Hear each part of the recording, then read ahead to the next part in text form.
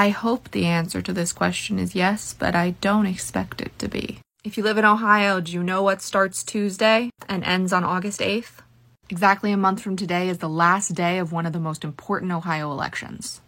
Democrats are getting abortion on the ballot in November. Republicans don't like this. So they're trying to make a law that it will take 60% of voters to change a constitutional amendment, which means minority rule. And the deadline to register so you can vote in this election is Monday. Here's an article about it from the Daytona Daily News. This is the final weekend to register for the August 8th vote. Voters looking to participate in the August 8th single-issue statewide election on Issue 1 need to register before the Monday deadline. Early voting begins Tuesday. Already registered Ohioans do not need to update their registration unless they've moved. If you're unsure of your registration status, you can check the Secretary of State's website. You can register through the Ohio's official online portal or by mail or through your local county board of election. In Montgomery County, people can register at local libraries, public offices, license bureaus, public high schools, or the board of election itself.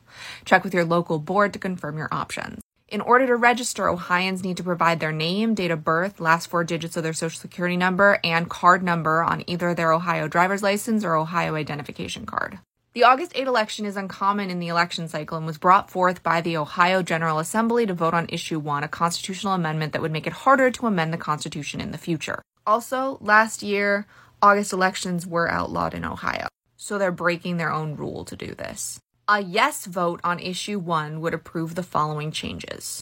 Raising the vote percentage necessary to pass a state constitution amendment to 60%, up from the current simple majority requirement. Requiring petitioners to meet signature gathering quotas in all 88 Ohio counties in order to get the citizen-initiated amendment on the ballot, up from the current 44 county requirement. So that's double. Eliminating the 10-day cure period, which allows petitioners 10 days to collect more signatures in the event that they miss the quota after signatures were verified by local boards of election.